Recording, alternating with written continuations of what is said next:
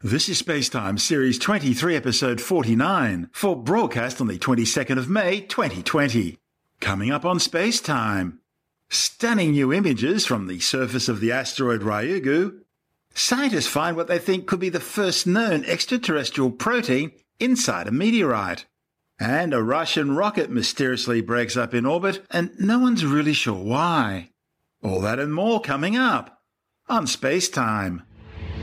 Welcome to Spacetime with Stuart Gary.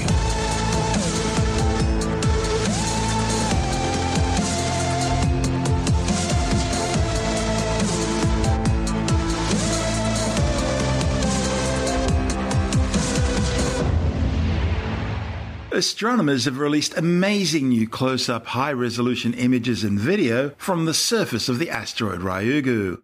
The stunning new images have revealed a chaotic, boulder and rock-strewn landscape of incredibly rugged beauty. They were taken by the Japanese Aerospace Exploration Agency's Hayabusa 2 spacecraft as it briefly touched down on the asteroid's surface to collect samples. Ryugu is a potentially hazardous near-Earth object, or NEO, belonging to the Apollo group of Earth-crossing asteroids. The 950-metre-wide diamond-shaped space rock is a rare spectral-type CG asteroid, which includes properties of both common carbonaceous or high carbon content C-type asteroids and relatively rare G-type asteroids, which contain strong ultraviolet absorption features suggesting phyllosilicate minerals such as clays and mica. Ryugu circles the Sun in retrograde every 474 Earth days between the orbits of Earth and Mars. The detailed new observations of Ryugu's surface will help astronomers understand the age and geologic history of the asteroid. Previous observations have shown that Ryugu's surface appears to be composed of two different types of materials, one slightly redder and the other slightly bluer. But during Hayabusa 2's landing, its thrusters kicked up a coating of dark, fine-grained matter which appears to correspond with the surface's redder materials. And by relating these observations with the stratigraphy of the asteroid's craters, astronomers speculate that the surface reddening could have been caused by rapid solar heating during an earlier orbital excursion, which took the asteroid closer to the Sun. A clear and disturbing sign that this asteroid can change its orbit. The Hayabusa 2 mission launched aboard an H-2A rocket from the Tanegashima Space Center south of Tokyo back in December 2014, arriving at Ryugu in June 2018 following a 300 million kilometer journey. The 609-kilogram spacecraft was equipped with multiple science payloads designed to study the asteroid's geology, chemical composition, its structure, early history, and evolution. Ryugu also deployed 4 tiny lander rovers during its 18-month visit. These were designed to study the asteroid's surface mineralogical composition, its thermal behavior, and its magnetic properties. Hayabusa 2 departed Ryugu back in December 2019 and will swoop down past the Earth at the end of this year, ejecting its sample return capsule, which will land in the Woomera rocket range in outback South Australia. By the way, that name Ryugu, well, it means Dragon Palace in Japanese. And it refers to a magical underwater palace in Japanese folklore, where a fisherman once travelled on the back of a tortoise, returning home later with a mysterious box, much like Hayabusa 2 returning to Earth with its asteroid samples. This is Space Time. Still to come, scientists believe they've found what they think could be the first known extraterrestrial protein discovered inside a meteorite, and a new study claims gas giants are formed differently to the way brown dwarfs are formed. All that and much more still to come on Spacetime.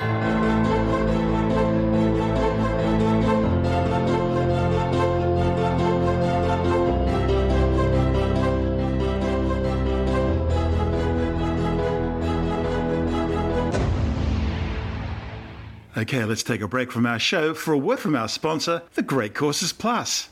You know, learning new things helps us see the world from different perspectives, which in turn helps us make sense out of this ever-changing world. And the Great Courses Plus streaming service is an excellent resource to expand your knowledge, allowing you to gain valuable, reliable insights on a huge range of subjects from some of the world's best teachers.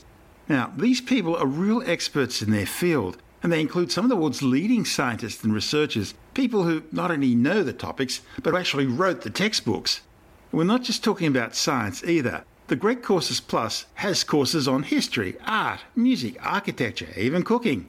In fact, you'll find subjects in the Great Courses Plus that you didn't even know you liked, stuff you would never have considered before. But that's what the Great Courses Plus does. It opens your mind to new concepts and new ideas. And the best part about the whole thing is, it's a great way to learn while at home. You can stream it on TV and watch it as a family, or listen to the Great Courses Plus app while you're out in the garden or taking a walk around the neighbourhood. Now, there's a new course on exoplanets I want to tell you about this week. It consists of 24 lectures, and it takes you on a journey through these exotic new worlds in distant parts of the universe. And by signing up to the Great Courses Plus through our special URL, you can check it out for free. So, what have you got to lose? It's a free trial for Space Time listeners, giving you unlimited access to the entire Great Courses Plus library, thousands of courses to browse through and listen to. And you can start by signing up today through our special URL at thegreatcoursesplus.com/space. That's thegreatcoursesplus.com/space. And of course you can find those URL details in the show notes and on our website. That's thegreatcoursesplus.com/space. And now, it's back to our show. You're listening to Space Time with Stuart Gary. Scientists have found what they think could be the first known extraterrestrial protein. A report on the pre-press physics website archive.org claims the protein was discovered inside a meteorite. It's been provisionally named hemolithin and was identified in two carbonaceous chondrite meteorites, ACFA 086, which crashed down to the ground in Algeria in 1990, and in one of the Alendi meteorites, which fell to Earth in northern Mexico and southwestern United States during a meteor shower in 1969. Proteins are large biomolecules or macromolecules consisting of one or more long chains of amino acid residues. They perform a vast array of functions within organisms, including catalyzing metabolic reactions, DNA replication, responding to stimuli, providing structure to the cell and organisms, and transporting molecules from one location to another. Scientists identified the potential extraterrestrial protein using a new high-precision mass spectroscopy technique. Hemolithin consists of chains of the amino acids glycine and hydroxyglycine, as well as iron, oxygen, and lithium atoms. The clue that this could be a protein of extraterrestrial origins, rather than something which simply contaminated the meteorite after it arrived on Earth, was its deuterium to hydrogen ratio, which was some 26 times greater than that found on Earth and consistent with the composition of long-period comets. Hydrogen atoms are composed of a nucleus made up of a single proton orbited by an electron. But deuterium, which is a heavier isotope of hydrogen, also includes a neutron in the nucleus. The study's lead author, Malcolm McGeoch from PlexCorp, says this type of deuterium enrichment simply doesn't appear in amino acids on Earth, and so indicates a protostellar disk or molecular cloud origin. Evidence of complex extraterrestrial chemistry has been found before. Amino acids, which are the building blocks of proteins, as well as polycyclic aromatic hydrocarbons, sugars, ribose, cyanide and tholines have all been detected either in comets, meteorites, or just simply floating around in space. In 2017, scientists found entirely new organic compounds in the famed Murchison meteorite, which crashed down in Victoria. But this is the first report of a protein of extraterrestrial origin. However, it's worth pointing out that hemolithin may not be a protein at all, but rather a polymer, a broad class of molecules that include proteins. Another problem is that the amino acid hydroxyglycine has never been detected in any meteorite before, although admittedly that doesn't mean it couldn't be there. Of course, hemolithin isn't evidence of alien life. Its discovery, if confirmed through peer review, would simply show that very complex chemistry, of the sort needed for life as we know it, can occur in places other than Earth. Scientists have long hypothesized that the ingredients for life may well have arrived on Earth in meteorites and asteroids, and finding a tiny protein buried deep inside a meteorite would provide added support to that hypothesis. To find out more, Andrew Dunkley is speaking with astronomer Professor Fred Watson. This is the discovery of the first ever protein found in a meteorite, extraterrestrial protein. That is the key word in this, extraterrestrial. Now, I know what some people might think. I'm sure some of the press went, "Oh, we found aliens." But I suspect it's something else. Well, it's a pointer to aliens, I guess. It doesn't mean that it's not evidence of alien life of any kind, but it is one further step in the notion that the complex molecules that make up living organisms may have their origins in space. It's an interesting story, the fact that something was observed a long time ago and it's more recently been followed up with other equipment to get a different answer. It comes about because of analyses of meteorites that are actually in museums. Basically, there were 2 meteorites involved in this story. Their names are not really important. I think one was found in the Middle East. Some years ago, these meteorites were analysed, and what was found were the complex molecules. They found things like ribose, which is a type of sugar, and it's found in RNA, and amino acids. These are basically the building blocks of proteins. So people knew that already. These molecules had already been found in these meteorites. But what has now happened is that a new superconductor X-ray source has been used. It's a mass spectrometer, a thing that measures the masses of molecules. This is new technology, Andrew, and that's kind of what's pushed this research further forward. And it actually, in fact, it's really interesting because some of the authors of this work are actually connected with the company that builds the equipment rather than academic university. Although I've got the paper in front of me, and it has actually 1, 2, 3 authors, and I think 2 of them are from the commercial companies. I might have that wrong. I should check it more closely, so don't write in if I'm wrong. But the bottom line is... they will. You know they will. Yeah. The bottom line is that with this new equipment, the complex molecules have revealed more details about their nature. There is an independent comment from an astronomer basically here in Australia. He's a chemist, astronomer. Oh, sorry, might be a she. Yes, it is a she. I beg your pardon. It's the CSIRO here in Australia.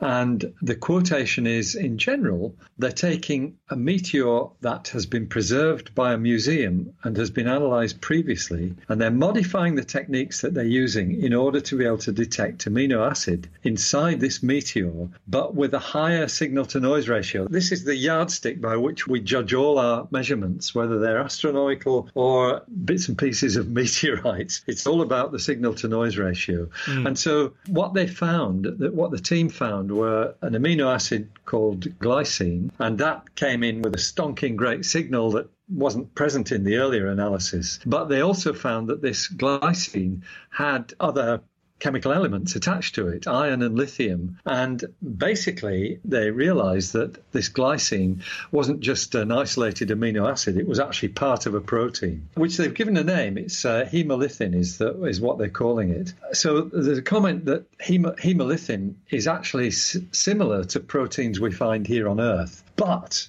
and this is the clincher to all this, it's the ratio of deuterium to hydrogen, that's heavy hydrogen to hydrogen. That is a ratio that is only found in long-period comets. You don't find it in the terrestrial version of these proteins. So this protein has got the atoms within it are definitely from outer space. And so that's, as I said, it's the clincher. So bottom line, it's a protein that's associated with what we refer to as a building block of life, and it's come from somewhere else.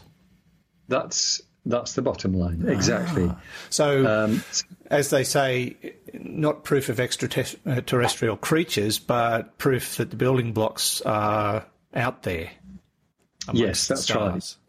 Yeah, and these are complex building blocks. They're proteins. As far as life on Earth is concerned, that life basically always involves proteins. So it's a really interesting discovery. The paper that has been written on this, the paper's entitled Hemolythin, a meteoritic protein containing iron and lithium. I have read the abstract of that, I haven't read the paper. It's fairly complex stuff. My life science skills are pretty basic, I have to say. They're limited to stroking the cat, as you know. That's as much as I know about life sciences. But you get the drift of it from the abstract in the paper, and that's the bottom line. This is all about the isotopes that have been found and that signature that tells you that this is extraterrestrial. That's Dr. Fred Watson, an astronomer with the Department of Science, speaking with Andrew Dunkley on our sister program, Space Nuts. And this is Space Time. I'm Stuart Gary. Still to come, a new study claims gas giant exoplanets are formed differently to brown dwarfs, and a Russian rocket is mysteriously broken up in orbit, and no one's really sure why. All that and much more still to come on Space Time.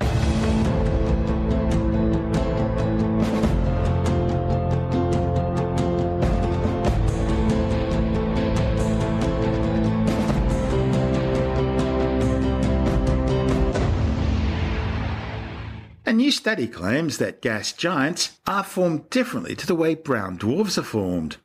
Brown dwarfs are failed stars, objects which don't have enough mass to sustain the core hydrogen fusion process which makes regular stars like our Sun shine.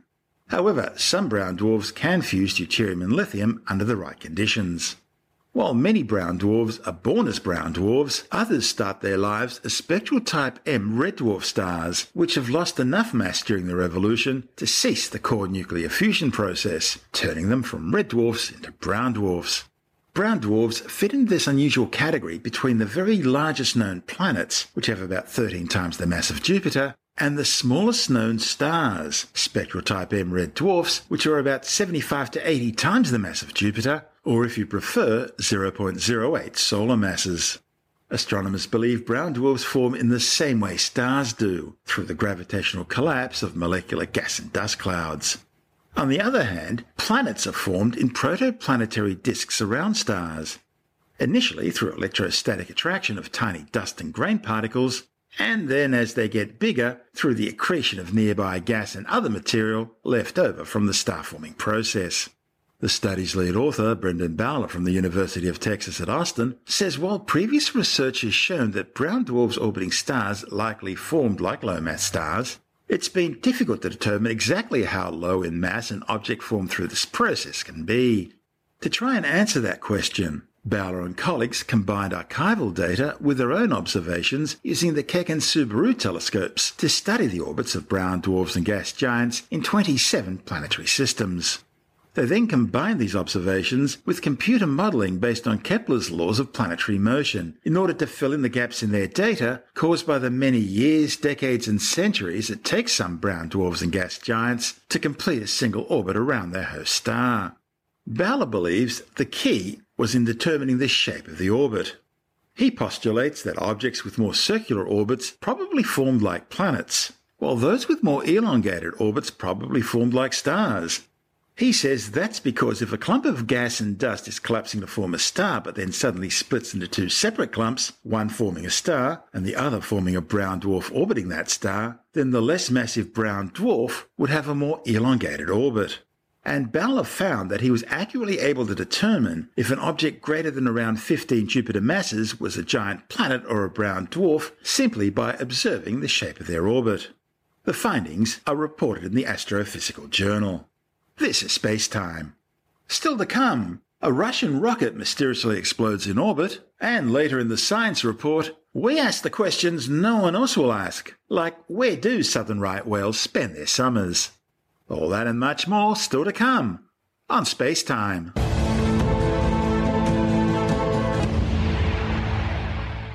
The Russian Federal Space Agency Roscosmos says one of its rockets has mysteriously broken up in orbit high above the Indian Ocean.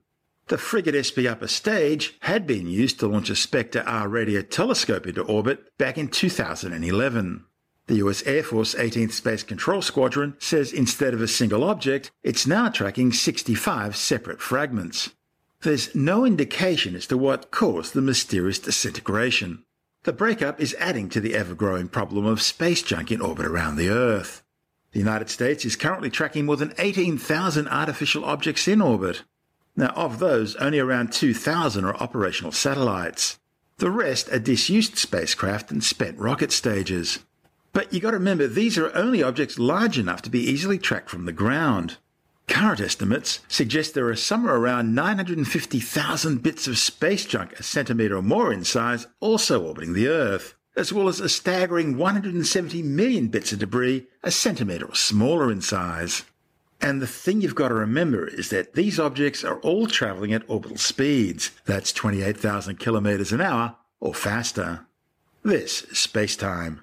Still to come, the science report and evidence that the COVID-19 virus is present in semen from patients with the illness, and new research showing that temperature and latitude don't appear to be associated with the spread of COVID-19. All that and much more still to come on Space-Time.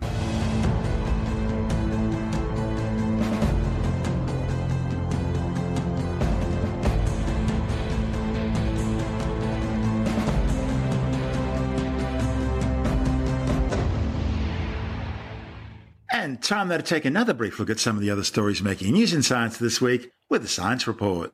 Scientists have discovered that the COVID-19 virus can be present in the semen of patients with the illness, and it can also be present in the semen of recovering patients. The findings, reported in the Journal of the American Medical Association, opens up the possibility that COVID-19 could be sexually transmitted. The deadly disease, which originated in the horrific wet markets of China's Wuhan province, has now killed more than 300,000 people and infected over 4.5 million others. A new study shows temperature and latitude don't appear to be associated with the spread of COVID-19, but school closures and other public health measures have been having a positive effect. The findings, reported in the Canadian Medical Association Journal, are based on measurements of the number of cases recorded in 144 regions across the world during 2 days in March. Researchers tested the relationship between case numbers and latitude, temperature, humidity, school closures, restrictions on mass gatherings, and social distancing. Countries such as China, Italy, and South Korea were excluded because of the intensity of their outbreaks during the time of the study. The results found little or no association between latitude or temperature with the spread of COVID-19, and only a very weak association between humidity and transmission. On the other hand, school closures, social distancing, and restrictions of large gatherings were highly effective. Hackers working for Iran's Islamic Revolutionary Guards have carried out a series of cyber attacks targeting US drug maker Gilead Sciences. Gilead's the company which developed the experimental drug remdesivir, which is being used to fight the COVID-19 coronavirus. America's Food and Drug Administration approved the drug last week for emergency use with COVID-19 patients. Southern right whales migrate around Australian and New Zealand coasts according to the seasons, but exactly where these whales spend their summers has only ever been inferred by historic whaling data. In order to improve science's understanding of this migration, researchers tracked 6 whales using satellites in order to monitor their journeys from their wintering grounds. They found the whales were travelling distances which ranged from 645 kilometres up to a staggering 6,381 kilometres over an average of 78.5 days. A report in the journal PLOS ONE identified likely foraging grounds to the southwest of Western Australia, as well as Antarctic waters and the subtropical front. The subtropical front can be traced from around 40 degrees south latitude in the Indian Ocean across the Great Australian Bight, passing just south of Tasmania and New Zealand's South Island, before continuing back at 40 degrees south latitude across the Pacific Ocean. Scientists say the subtropical front appears to be the preferred summer feeding ground for both Australian and New Zealand southern right whales. And that's the show for now. Spacetime is broadcast on Science Zone Radio by the National Science Foundation in Washington, D.C., and through both iHeartRadio and on TuneIn Radio. Or you can subscribe and download Spacetime as a free podcast through Apple, Stitcher, Bytes.com, Pocket Casts, SoundCloud, Spotify, YouTube, Audio Boom, Podbeam, Android, Castbox, from spacetimewithstuartgary.com, or from your favorite download podcast provider. You can help support the show and the work we do by visiting the Spacetime online shop and grabbing yourself a few goodies, or by becoming a Spacetime patron, which gives you access to commercial-free double-episode versions of the show, as well as bonus audio content and other rewards. Just go to our Patreon page through spacetimewithstuartgary.com for all the details. If you want more space time, check out our blog, where you'll find all the stuff we couldn't fit in the show, as well as loads of images, news stories, videos, and things on the web I find interesting or amusing. Just go to spacetimewithstuartgary.tumblr.com. That's all one word and in lowercase, and that's Tumblr without the E. You can also follow us through @StuartGary on Twitter, @Spacetime with Stuart Gary on Instagram, through our Spacetime YouTube channel, and on Facebook, just go to www.facebook.com/Spacetime with Stuart Gary. Spacetime is brought to you in collaboration with Australian Sky and Telescope magazine, your window on the universe. You've been listening to Spacetime with Stuart Gary. This has been another quality podcast production from Bytes.com.